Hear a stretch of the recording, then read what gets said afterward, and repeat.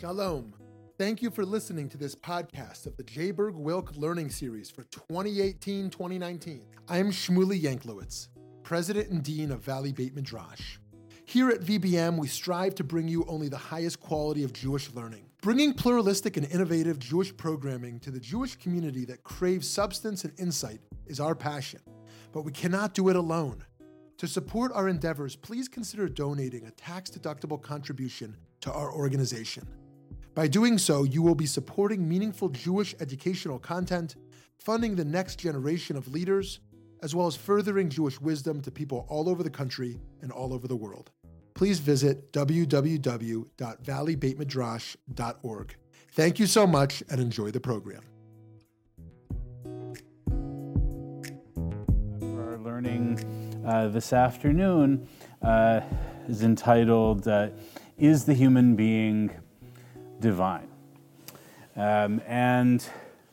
This question in some ways is related to one of the areas that I'm thinking about in my research currently, which is what is the nature of identity, selfhood, human nature for the Jewish mystic, for the Kabbalist.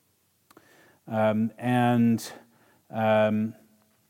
one of the core dimensions of that question is what philosophers have characterized as the philosophy or the ontology of personal identity, right? So in other words, what makes a person, right? And how do we define the nature of a person? Now let me, before we get into some of these texts, so one of the ways in which the Kabbalists characterize this is as a kind of tension between body and soul, or spirit and physicality. In one famous text by Chaim Vital, also a 16th century Kabbalist, at the beginning of that text, not in this particular spot, he says, "Haguf eineno ha'adam atzmo." The body is not actually the person.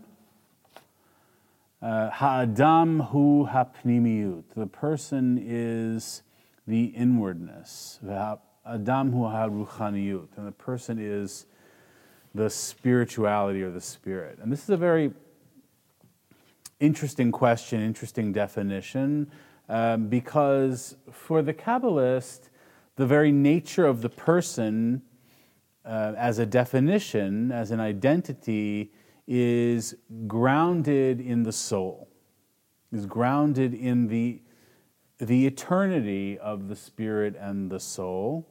And so therefore the nature of the person endures through time as we know it. The Kabbalists were big believers in the theory of reincarnation, what they called Gilgul and the Neshamot, where essentially the identity of the person travels through many different physical lifetimes. In other words, what you know as yourself in this physical body is but one garment among many to the true identity, which is the spirit.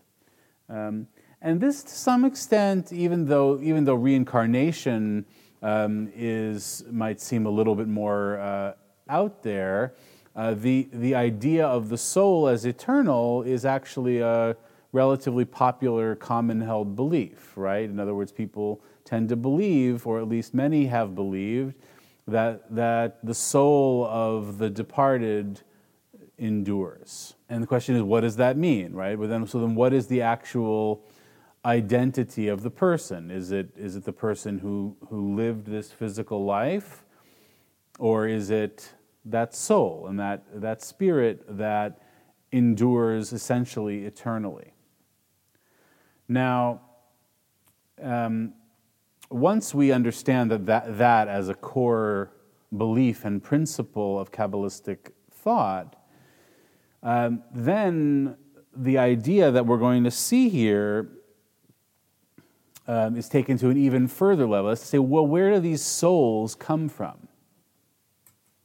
Right? If the soul and the spirit is the essence of human identity and personhood, right? Not the limited, finite, mortal body, which is but one garment among many, even though you, like me, right, we only really know ourselves through our embodiment and our physicality. So that's a larger question that we will want to ask, right?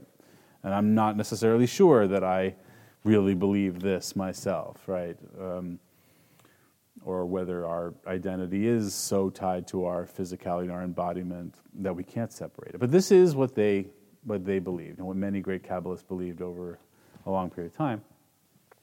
So once we start with that premise, or that notion that the essence or the true nature of humanness is the spirit and the soul that travels across many physical lifetimes, so to speak. Well, where does that soul come from? And as we're going to see in the text that we're going to focus on today, the soul is born of divinity. Like the way a mother biologically gives birth to the child, right? In other words, that it actually emanates out, right? Emerges out of the spiritual body of God, so to speak. Or just emanates, like one flame kisses another, and as it were, and isn't diminished, but makes another flame, right? Or the way water flows and emanates. So our core question then is, if we can't really make a distinction, in other words, if this essence of humanness, which is the spirit soul, is emanated from the very self of God, doesn't that make that human soul divine? Right? It's not necessarily ontologically separate, as philosophers would say. Right? It's not necessarily separate in the sense of its actual being. Right? You could say, is the baby that is born of the mother, right? It's the larger question of when does that baby become a separate identity from the mother, right? Given that that gradually happens, right? And that's a question of medical ethics and so forth, and is a question in Judaism as well. But given the fact, right, that the baby first originates as a fusion of cells, right, of two other creatures, right, and then becomes part of the mother's body, and then becomes, right. So our question is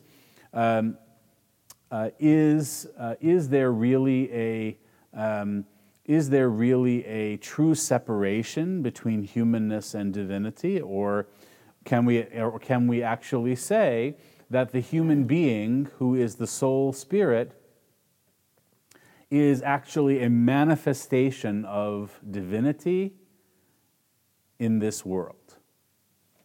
Right? That's the kind of the radical claim that I want to make, which is that from a philosophy of religion perspective, if the soul is essentially a light that is emanated out from the greater light of God, is there true individuality that is separate from its divine source?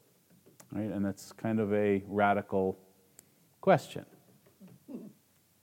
Right? Where do we get this idea that there is a gulf between our human identity, or separation between our human identity and the divine identity, if the essence of our humanness is but an overflow from the essence that is God? So that's the grounding question, Well, isn't that, is there any difference between the question, is there any differentiation within oneness? Right? If there is only one, right. how can there be any difference amidst that? Right?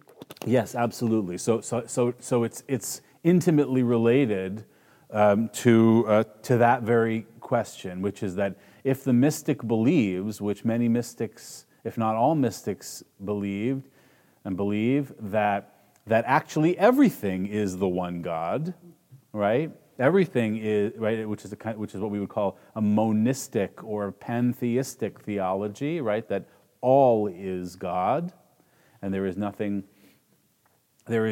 else. Ein od milvado. And here I'm thinking of skipping a few centuries ahead in our time travel to some teachings by early Hasidic mystics who said in a famous letter to one another, between two Hasidic rabbis, two Hasidic mystics, why do the Misnagdim, the opponents of early Hasidism, why do they hate us so much?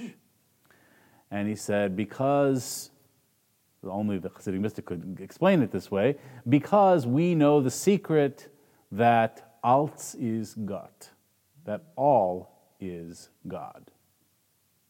Kind of sit with that for a moment, right? All is God.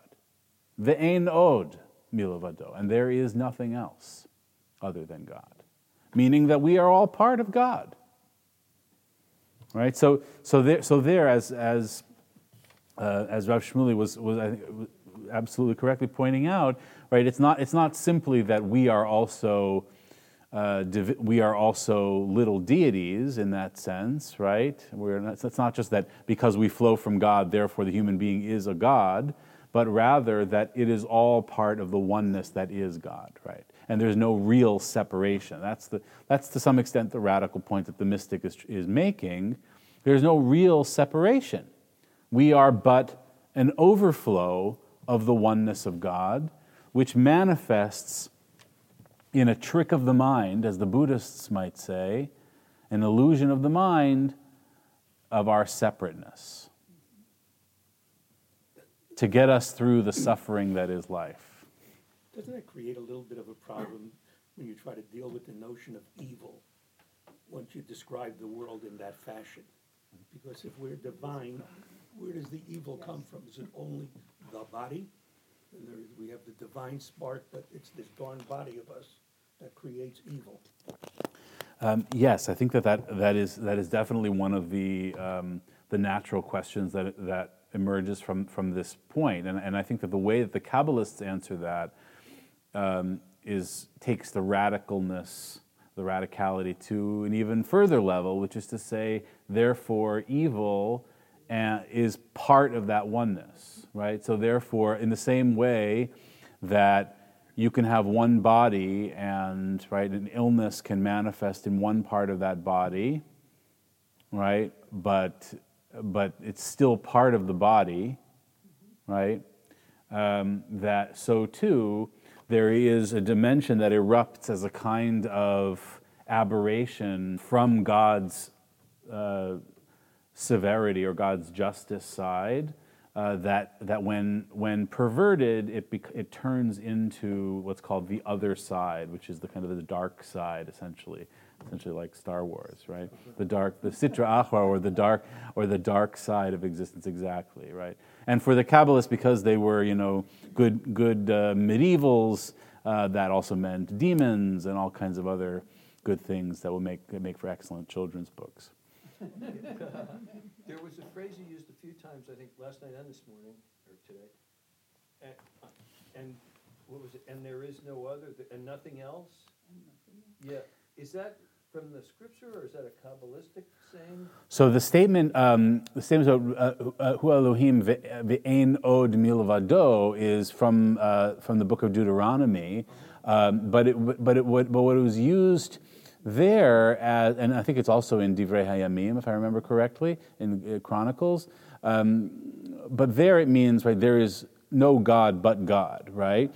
But ein od milvado is taken in a very radical sense. I'm thinking here in particular of a very late Hasidic thinker, the Slonimer Rebbe of late 20th century Jerusalem, who in his Nitivot Shalom interpreted that as saying that the deepest secret of emunah, the deepest secret of faith, is coming to the clarified consciousness where you realized she'ein od milavado. There is nothing else other than God. It's not just that there's no other God other than God, right? Because that's the original meaning, is that there's this one God and there's no other God other than that's real, or that, at least in the ancient Israelite context, that is as powerful, right? But let's leave that aside, right? If we're just sticking to the monotheistic, then it's just the one God and not two, right?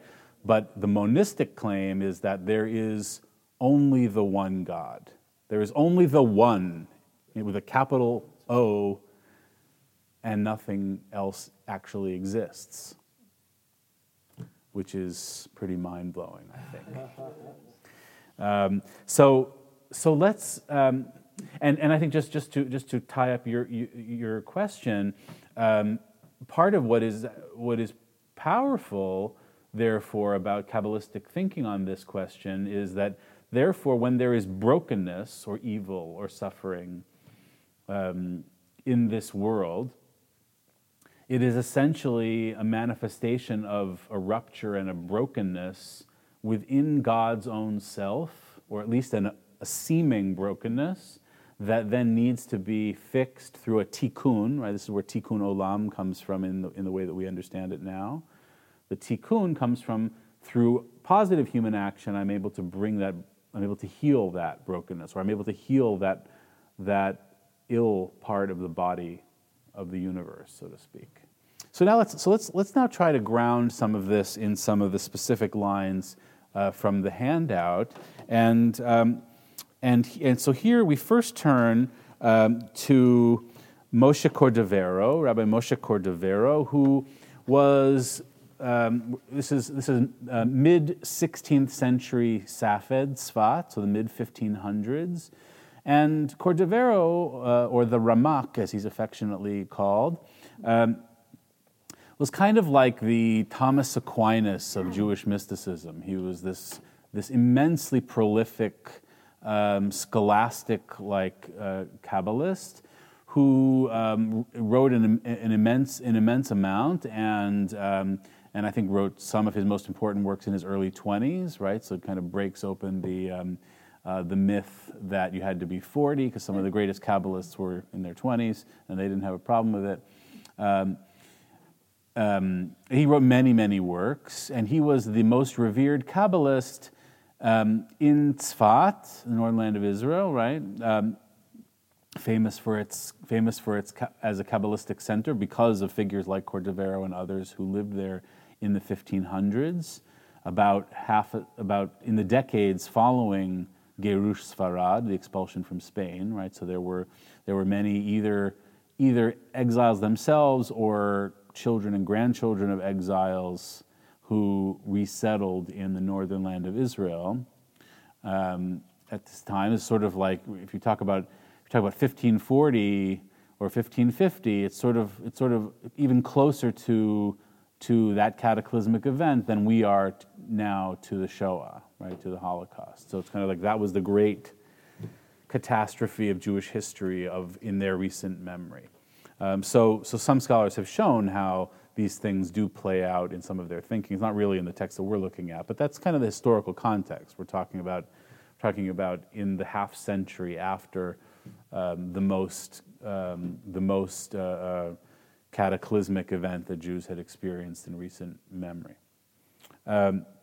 which had followed decades of much violence and forced conversions and the Inquisition and so forth. So we turn to Moshe Cordovero in a text from his Pardes Rimonim, which literally means the orchard of pomegranates, and is one of his major theological works. And here he's talking about the nature of the soul and how it emanates from the Sfirot. The Sfirot are the dimensions of the one God, essentially. They are the emanations of divinity. So when you talk about from the Sfirot, it means from God. So do we have a volunteer who would like to read for us in the English, starting with the emanation of the souls. The emanation of the souls is from the Sephirot. And since their emanations are from one source, that is, the Sephirot, thus necessitating that these persons would be identical, owing to the equivalence of their souls, even if they varied according to the rungs of the Sephirot, nevertheless the variations would not be many on account of the fewness of sources. That is to say, the source of the emanation of the souls, which are but 10 kinds in accordance with the 10 Sephirot. Thus the souls became differentiated by virtue of their combination with bodies, to the point that one person does not resemble his fellow. These differences exist according to the aspects of the body, given that the soul does not have such differences. Okay, so here this is Cordovero really as a kind of religious philosopher, right? You can sort of sense the philosophical language of this, but what is his somewhat convoluted point? Sorry, Moishi. We all have that same soul. We each have an identical soul. Yes, exactly right. So it's actually a really interesting claim about differences between people, right? That is right, and this could have, I think, very interesting constructive application at the theological and moral level as well, right? As to say that we are all one body of humanity, right? And here I'm extrapolating and making it contemporary for our day, right? In the sense that all the differences between people that sometimes tear us apart, or that sometimes make us treat other people as the other, right? The implication of this is actually that we are all part of God. We are all part of one. We are all part of one stream of souls, right? So you think that things are. You think, right? This is the flip side of embracing everyone, of embracing diversity, right? That's also important. But here, this is saying that there's a unity that underlies that diversity. That we are all not just one family. We are all one emanation. We are one entity, right? And so he's saying the differences, right? The variations. There's a certain variation based on the 10 sfirot, right, which are sort of really apparent differences because the 10 are actually one anyway. But it's really the souls became differentiated by virtue of their combination with bodies, so that one person does not resemble their fellow, right? So it looks like we're different because our bodies are different, but that's just the outer layer, he's saying anyway, right? That's really that's not the essence of the person, right? And the emanation of the souls is from the sfirot, right? And since their emanation is from one source, that it would be necessary to say that these persons were actually identical, or were actually of the same identity, is what that really means, right?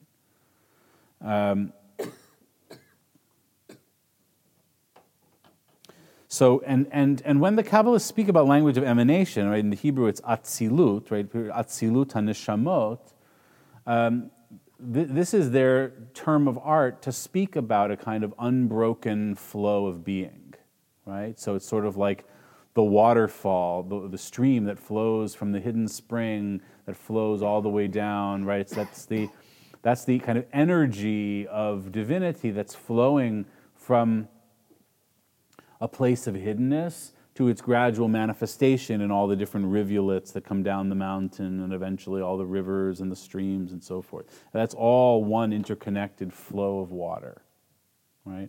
So all of us we're at the point that there's a lot of differentiation, right, and you have all these different streams and so forth, but if you could really trace them all back to the one source, if you could do that, right, then you would realize that they're actually all one flow, right? They're all one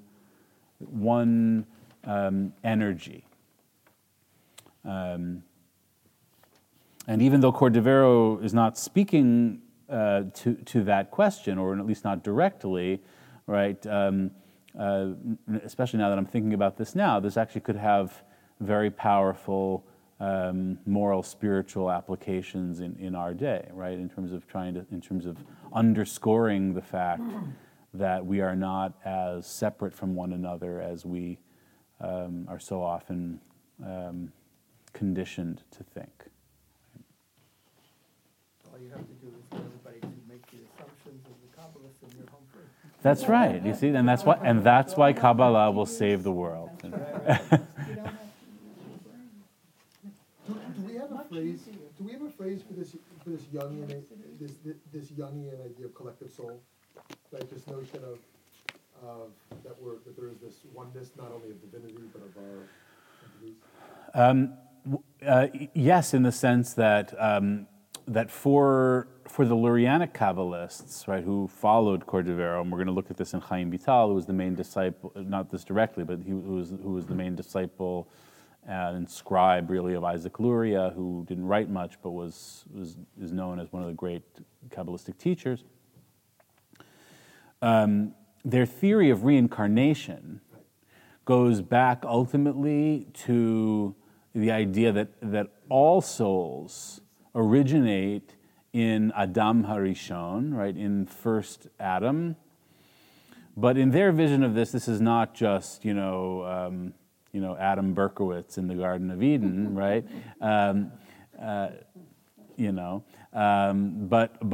But is actually this kind of superhuman, gargantuan-like figure who was originally this great body of light in the Lurianic Kabbalistic tradition, right? When God created the world, God created this gargantuan Adam Harishon, who was this body of light.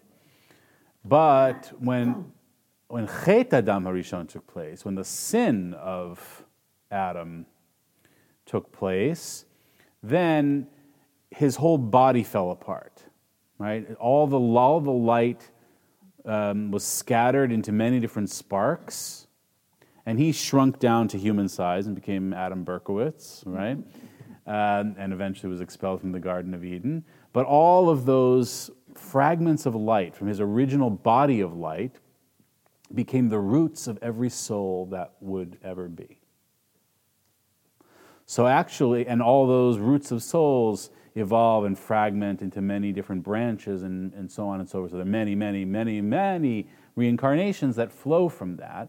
But if you are a master Kabbalist like Isaac Luria, you can look in a person's face and trace them back to their root, right? But why is this important? Why do I mention this in particular in relation to Rav Shmuli's question?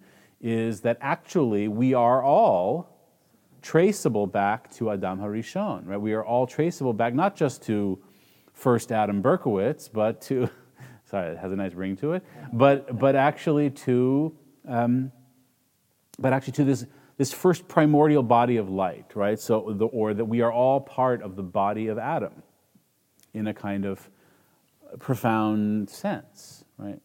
And that all of our souls, which are also emanations of God, because that body of light was essentially an overflow of divine energy in the act of creation, in that myth. We are all part of the body of Adam, who is also part of God, right? So it's all one, taking on different manifestations.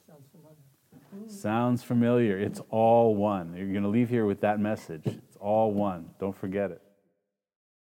Hi, this is Shmuley Yanklowitz. I hope you've been enjoying and learning something new from this podcast. If you have a moment, please consider making a contribution at www.valleybeitmidrash.org. Thank you so much, and now back to the learning. Humanity, or humanness as we know it, begins in brokenness. And so original sin, or Chet Adam Harishon, right? It is actually a Hebrew Bible idea that's central, then becomes the cornerstone of Christianity for sure, but it's also a cornerstone of Jewish thinking, and particularly Kabbalistic Jewish thinking, right? So that everything changes at the moment of Chet Adam Harishon for the Kabbalists, right? It shifts from this kind of large metaphysical version of reality to this broken human state of reality that is constantly yearning to get itself back to a state of healing and redemption. And ultimately, the world will be redeemed when ultimate tikkun takes place, when all, right, and that's why each soul has to perform a whole set of mitzvot over many different physical lifetimes. That's why you become embodied in the Kabbalistic theory of reincarnation, is because you can only perform mitzvot when you're in a body, and mitzvot are crucial to the repair of the soul. Right? So that's their theory. So the mitzvot are essential, but they are also mechanisms for the repair of the soul, which is ultimately yearning to become reintegrated back into the original body of Adam, ultimately reintegrated into God, and that will be the ultimate redemption of the cosmos, right? A kind of restoration of the perfection that was at the beginning. Redemption as restoration, or messianism as ultimate restoration. Please. Yeah, question. So are you indicating that there are two separate events, the Tzimtzum, the broken vessels and creation, and then a secondary one connected with Adam? Yes, so that's the grand Kabbalistic myth, a very, I think, lucid and learned description of this is an analysis of this is now found in a colleague of mine's book, Lawrence Fine, Physician of the Soul, Healer of the Cosmos, Isaac Luria, and his Kabbalistic Fellowship. It's published in 2003. And there's among other things, there's discussion of this that we're talking about, versions of this, but also that larger myth of, yes, that there was this, right, first there was just the pure light of infinity, of Ein Sof, and then Ein Sof engaged in a tzimtzum, or a retraction of part of itself to make space for a creation of the world, and place these vessels, right, this is the famous myth of Luria, right, place these vessels to hold the divine light, but they were too overwhelming, so those broke and scattered into the kind of darkness below. And then there was the creation of Adam HaRishon, and all these things were happening, right, it was a successive process. Professor, Yes. is there another story of the source of all of our souls that is not Lurianic? Another Kabbalistic story on the source of all the differences of our souls that's not the Lurianic story?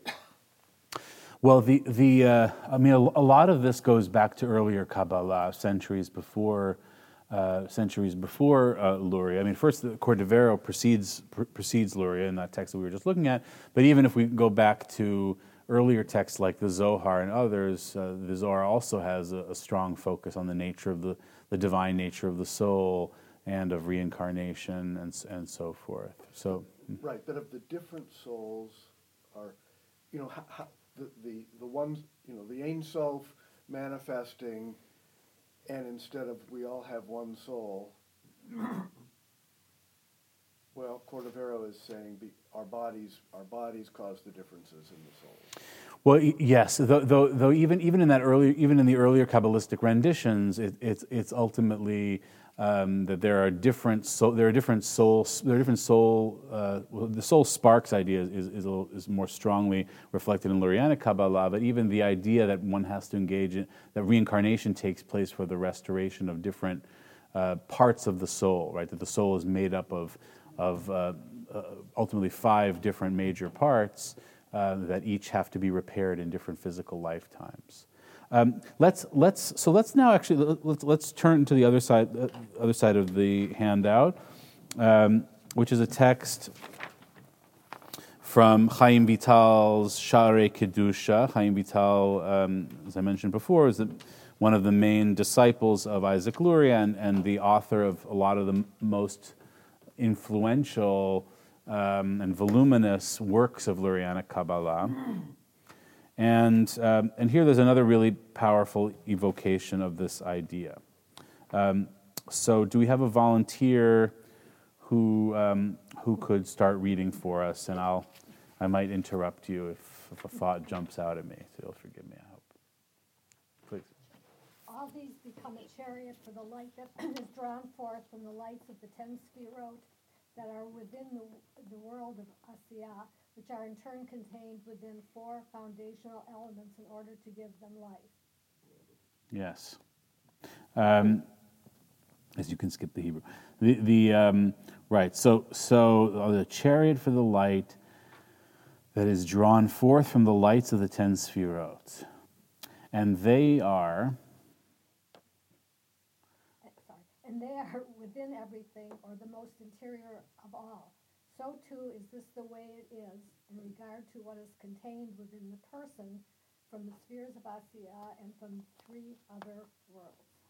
Yetzira, Beriah, and Atzilut. Right. So these are the 4 worlds of divine becoming and creation and of cosmic reality. But the core point for our purposes is that each person has within them the lights of the 10 Sefirot that are drawn from each of these different dimensions of becoming and reality. Right. So in other words, that the very nature of the person is composed of these universal elements. And you might compare this, right, to advances in modern physics. Not that I really know very much about that, but essentially that we are all interconnected matter, right? We are all manifestations of stardust and so forth, right? So we are all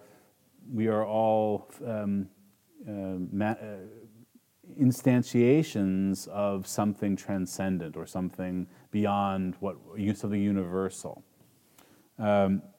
Let's read on though, as this continues to develop nicely. The light of the quarry of souls is inward and higher than the light of the quarry of angels, and thus they are its servants. For it is through that light of the quarry of souls that their light and life force is drawn forth from the 10 Sefirot unto them. So the light of the quarry of souls, it's through that light that their light and life force is drawn forth from the 10 Sefirot. So this is a kind of poetic rendition of a similar point, right? Which is to say that first of all, the energy of the being of souls is described as radiance, as light itself, and it comes from this quarry of souls, right? Like the way rock is hewn from the larger rock quarry, right? But it's kind of a quarry of light, right? This is the way poetry has the power to metaphysical light. This is the way poetry has the power to expand what we do with language and thinking. Right? So metaphysically, there's this quarry of light from which the light of souls is hewn, and all of that is part of the light of God. Now, the idea that God is a kind of light, right, or is an ontology of light, a being of light, is something that we see in a number of mystical traditions of different religious faiths, is very dominant in Kabbalah, and the idea is that God is this luminous metaphysical being, and therefore, when the human being contemplates and attaches themselves to that metaphysical being of light, they achieve enlightenment or illumination, right? And right, there's a kind of luminosity to the mystical experience. Though here, it's not just about that I achieve light in the mind as a lighting up through that connection to God as light, but also that I am, right, there are all these little lights, these little sparks that flow from that great flaming fire that is, that flaming light that is divine being. Let's continue. The greatness of the soul. The greatness of the soul is further clarified insofar as it is a light that is born and drawn from the light of the 10 Sefirot themselves, which is not through an intermediary. Okay, so this is very interesting, and the language of that it is born and drawn from, right? Mit yaled unimshach meor hasfirot atzman, right? So it's born. This is why I mentioned this imagery of birth, right? Which itself I think is quite telling, right? That it's actually born from, in the language of Leida, right, in the way that the baby is born of the mother. And nimshach is drawn forth, which is also language that we see a lot in Jewish mysticism, of a kind of drawing forth of the energy, and it's drawn forth from the light of the Sefirot themselves, atzman, right? So it comes directly from the light of God. and not through an intermediary. Shelo al yedei emtsa'i, not by way of an intermediary. There's a direct emanational link and birth link between the human self as spirit light and God as spirit light with a capital S and capital L. And this birth imagery is further clarified, right? For this reason are they called children of the Lord your God, for they are like a son who grasped hold of his father and is drawn forth from him. Because of the androcentrism or male centrism of Kabbalistic thinking, they immediately go back to fathers and sons, right? Albeit the image of Leidah and of birth is more natural for us to think about it in terms of the mother giving birth. Though truth be told, Kabbalistic myth and theology is relatively unique in that there actually is a feminine dimension to divinity that is part of the myth, right? Which is not the case with the non-mystical elements of the tradition. But this is significant. This is banim atem ladonai Elohechem, right? That's why you're actually called children of God, not metaphorically, literally, right? Not metaphorically. It's not just that, right? Our Father in heaven. It's not just a metaphor. It's not just really a metaphor, but we are actually born of God. The same way that the child is biologically emerges from the biological parent. Right? It's actually a very, very bold statement, and therefore, right, because it's been spiritualized, therefore our spiritual essence has the spiritual DNA of divinity. In the same way, right, that the biological child has the physical DNA of the biological parent. And that DNA is the light, you might say, right? It's that essence, that metaphysical reality. And this is the secret. And this is the secret of the fathers are the chariot. What does this mean? Sod ha'avot hen hamerkava. Now, this was an old tradition that we find already in ancient rabbinic midrashim, which is related to ancient Jewish mysticism. Why does it say the fathers are the chariot? Ha'avot hen hamerkava. It's kind of enigmatic in its context, but the way it's being understood here is that the avot, which hen hamerkava, means that the person is the divine chariot, or if the chariot here is part of the divine self, they are part of divinity. Hein, right? It is the same. There is a kind of identity, a kind of direct continuity in reality, in being, between the divine realm and the human realm. Right? The fathers are the chariot, but here's also going to give a further explanation for why this language of the chariot. A chariot for the light of the 10 sefirot that rides upon them, not through the intermediary of another light. All right, so this is both poetically rich and very evocative, right? A chariot, so the person becomes now, right? It's not just what I was saying that it's a connection between the person and the divine chariot, though that's also part of what's being implied. But here it's saying that the person, the Av, the father, or just the person, becomes a chariot or a kind of vessel for the light of God that rides upon them. Person becomes a chariot for the light of God that rides upon them. and not through the intermediary of another light, right? He's underscoring that point again, like he said before, shelo al-yedei emtza'i, not through an intermediary, but it's direct, right? God literally, directly dwells in you. In fact, God actually manifests. And God dwells in you like God dwells in a chariot in the way that God's spiritual DNA dwells in you, you might say. This is the secret of... This is the secret of Israel, you in whom I become glorified. For the human garment is his glorification.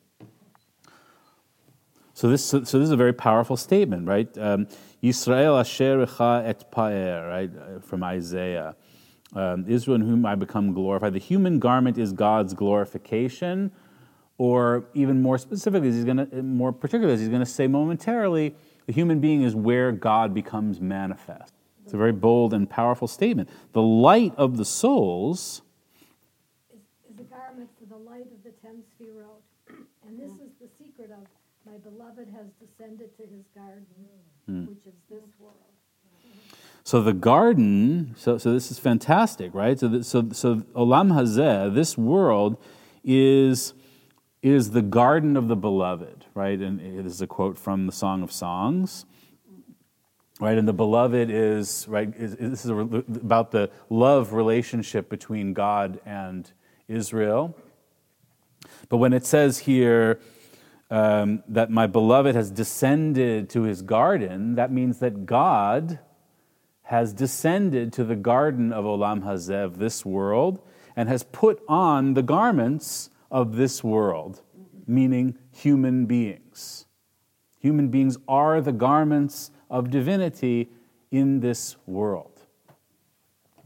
It's really an extraordinary idea, right? The light of the souls is a garment for the light of the 10 Sefirot, right? And if the 10 Sefirot are God, right, then the souls of the soul of the human being is the levush, is the garment for divinity, and it is the realization of God's descent into this world and manifestation in this world.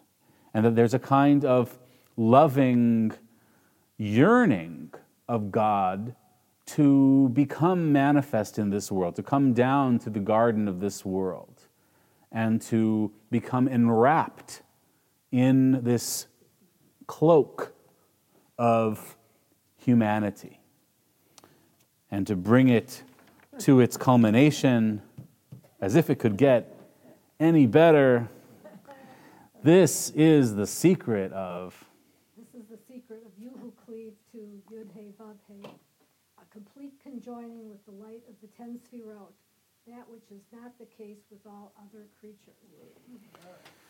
So this is the meaning of you who cleave to God. Atem hadvekim b'Adonai Elohechem, right, from Deuteronomy, which is a complete conjoining with the light of the 10 Sefirot. That is to say, right, this is the mystical ideal of Achdut, of unity, or what's called unio mystica in the Christian tradition and elsewhere in comparative mysticism, right? That the yearning of the mystic is to realize their oneness with God, right? That underlying point that we've been making. But this yearning for you shall cleave to God, you shall achieve this devekut with God.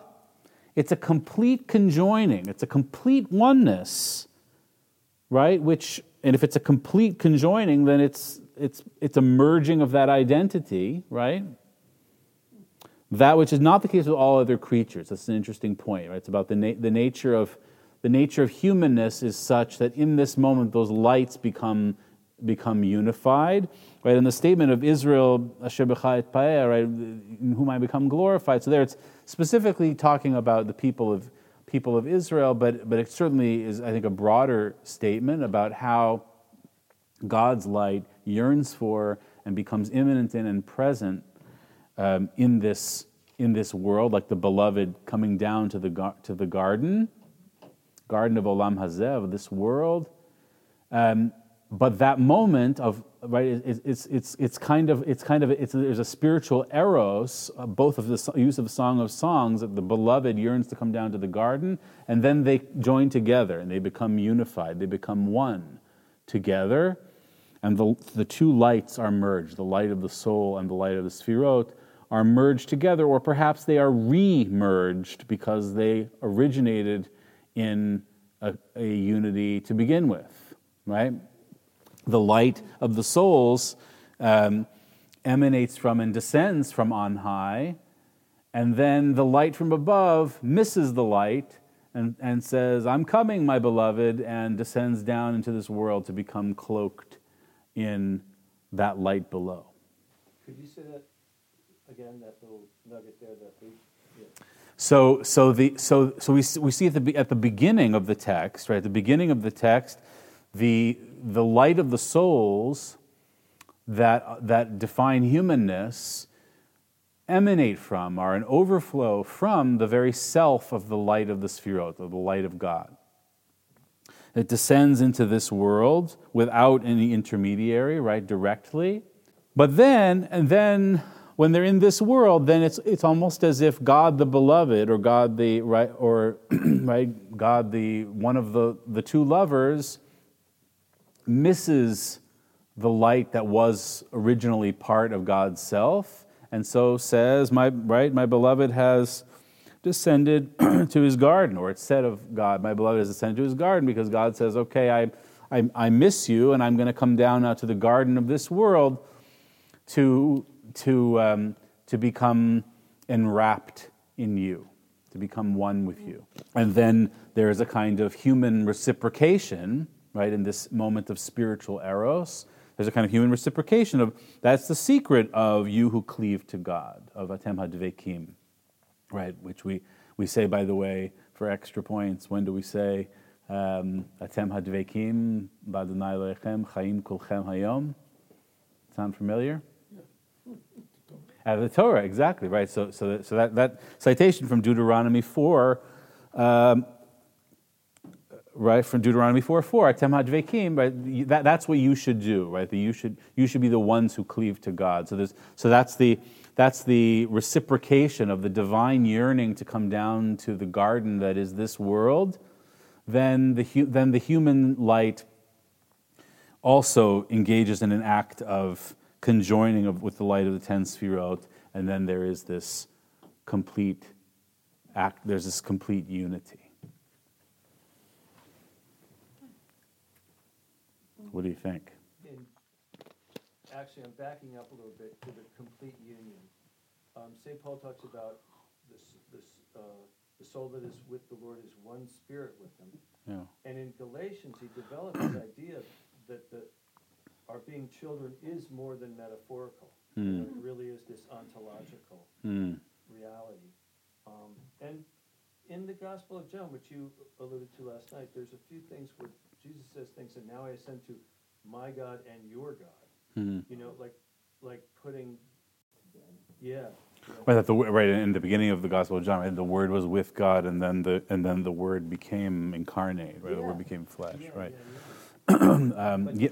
Yes, and I think that, right. So that's reflected, I think, reflective of deep commonalities between Jewish mysticism and Christian mysticism, or Jewish mystical ontology and certain elements of Christology, but it cuts across a number of different religious traditions. So I think that we see some very important in mysticism in particular. We actually see some very powerful resonances between different traditions. You can see on the one hand, there's a lot that's very tradition specific, right? Both in Christianity and in the Jewish material and in Sufi material. Right? In other words, it's a kind of interplay between universality and contextualism, or particularity. Right? On the one hand, you have different traditions that are made up of different symbolic layers and histories and cultural practices and so forth, and those are real and different.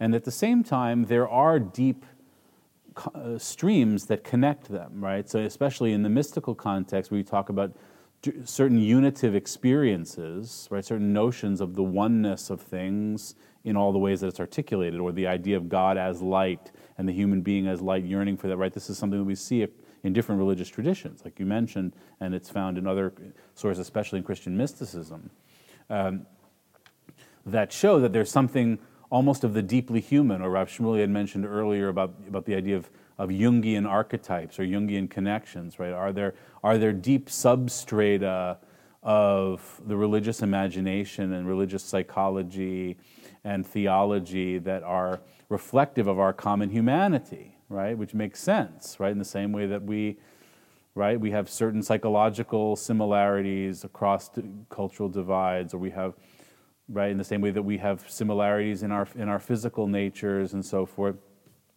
We also have certain ideas that repeat, right, that are almost part of our deep humanness, and yet they also manifest, and that's true, let's say, for the idea of reincarnation as well, right? We find this in Native American Indian traditions at the same time that you find it in other places in the world that don't seem to have had any contact with one another, right? Because these relate to deep questions of life and death, and right, and spirit and body, and right, so these are kind of perennial human questions, but they also manifest theologically and anthropologically in specific cultural contexts. So I kind of would want to argue, and I usually would want to argue for a kind of intermediary point between the universal and the contextual in that. I really like that. I've never really heard it unpacked like that. Same with what you said about the bridegroom, if you will, missing the. I mean, I was drawing a blank when I was thinking of New Testament ideas of that, because I think that is more Song of Solomon stuff. But you know, the final scene in the Apocalypse, the Revelation, is the wedding feast of the Lamb.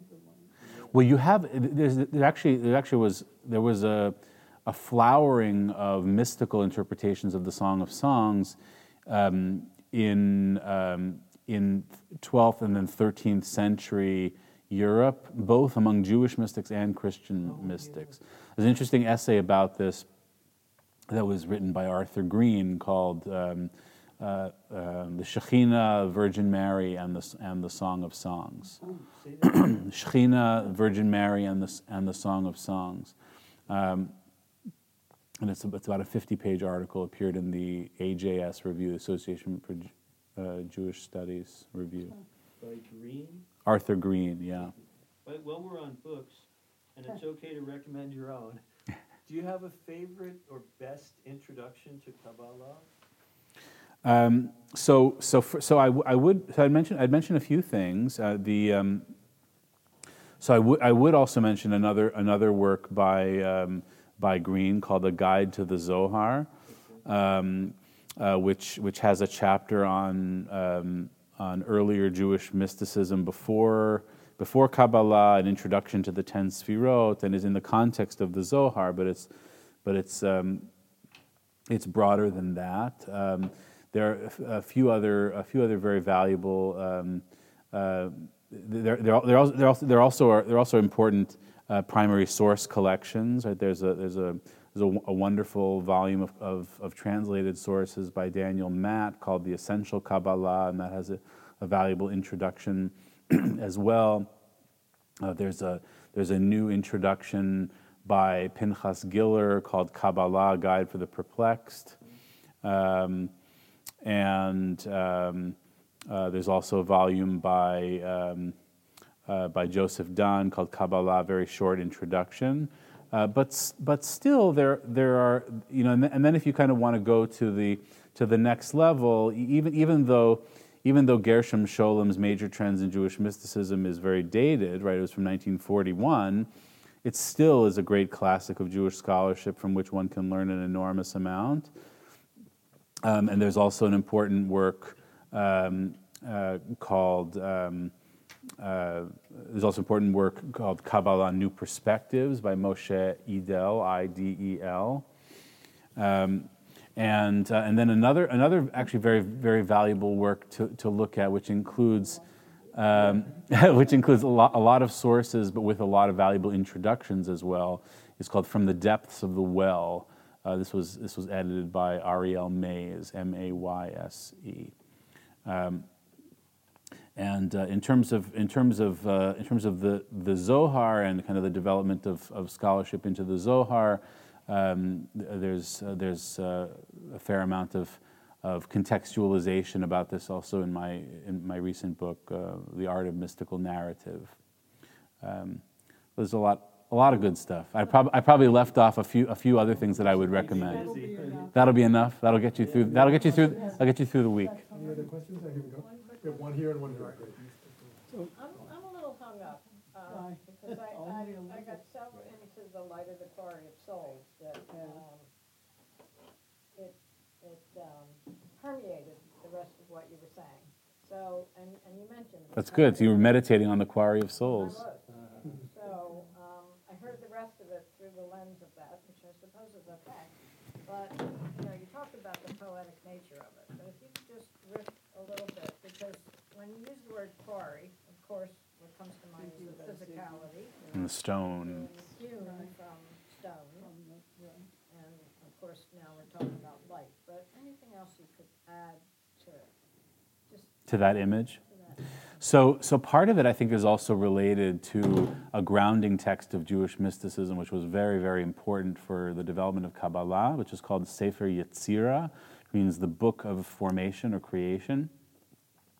And among the things that it talks about is a kind of engraving and hewing of the primordial letters and numbers of reality, right? The world is linguistic and numerical in its essence. And in a metaphysical sense, it's hewn from that first quarry of existence. What's that called? It's called Sefer Yetzirah, the book of creation or the book of formation. And a lot of early Kabbalah that emerged in 12th and 13th century Europe, in southern France and northern Spain, started also as commentaries on Sefer Yetzirah. But there it talks about letters and language and also numbers as the building blocks of reality, which are primordially hewn, using that language of hewing, of chakak and chatzav in Hebrew, from this quarry.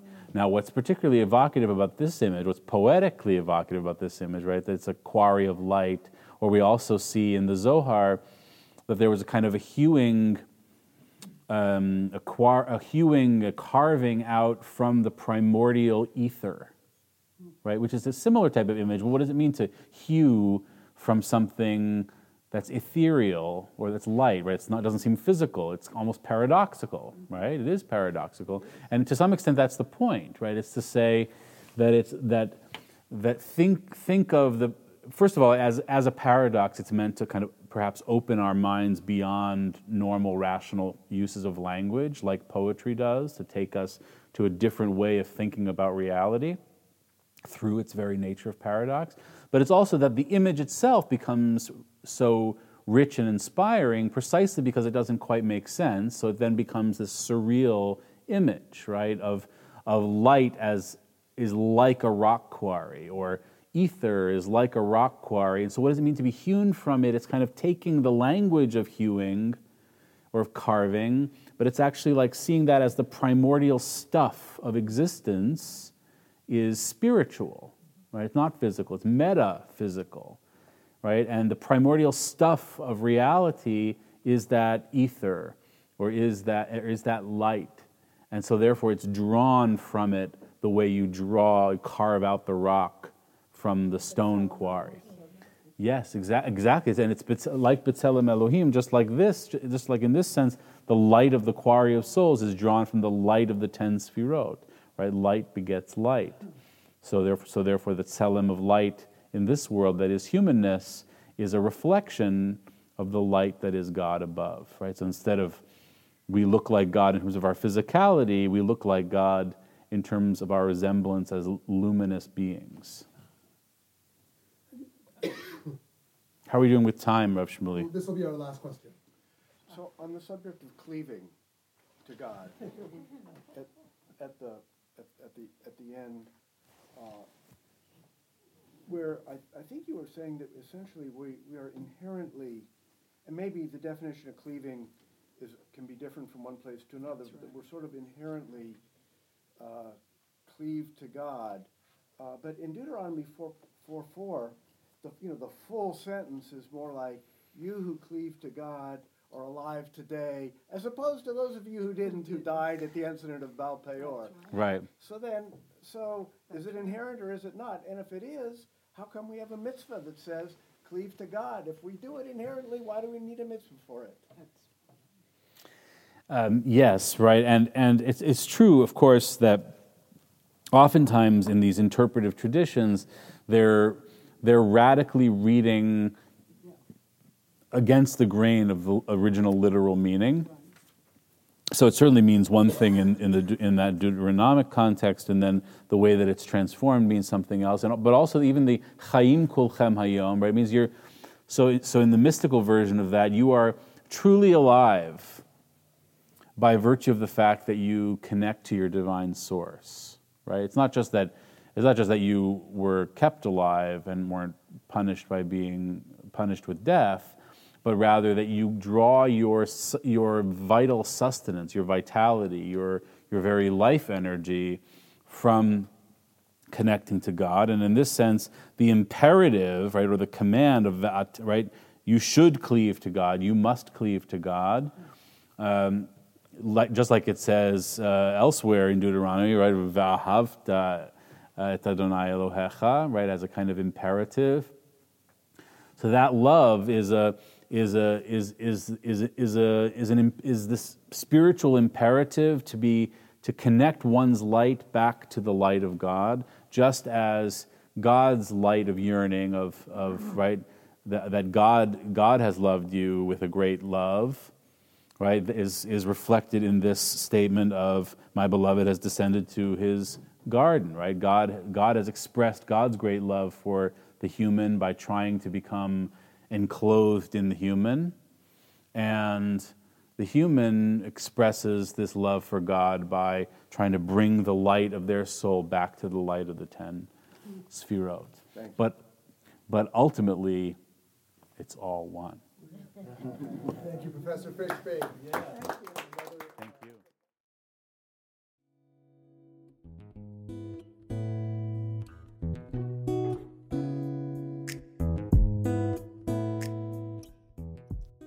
Hi, this is Shmuley Yanklowitz. I hope you enjoyed listening to this fascinating lecture. At VBM, we strive to bring you only the best in Jewish educational programming. To do this, we host a wide variety of events throughout our learning season, including panels, classes, and lectures, like the one you just listened to.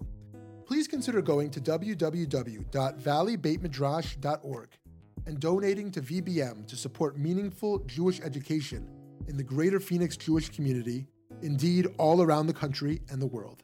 Thank you so much for listening.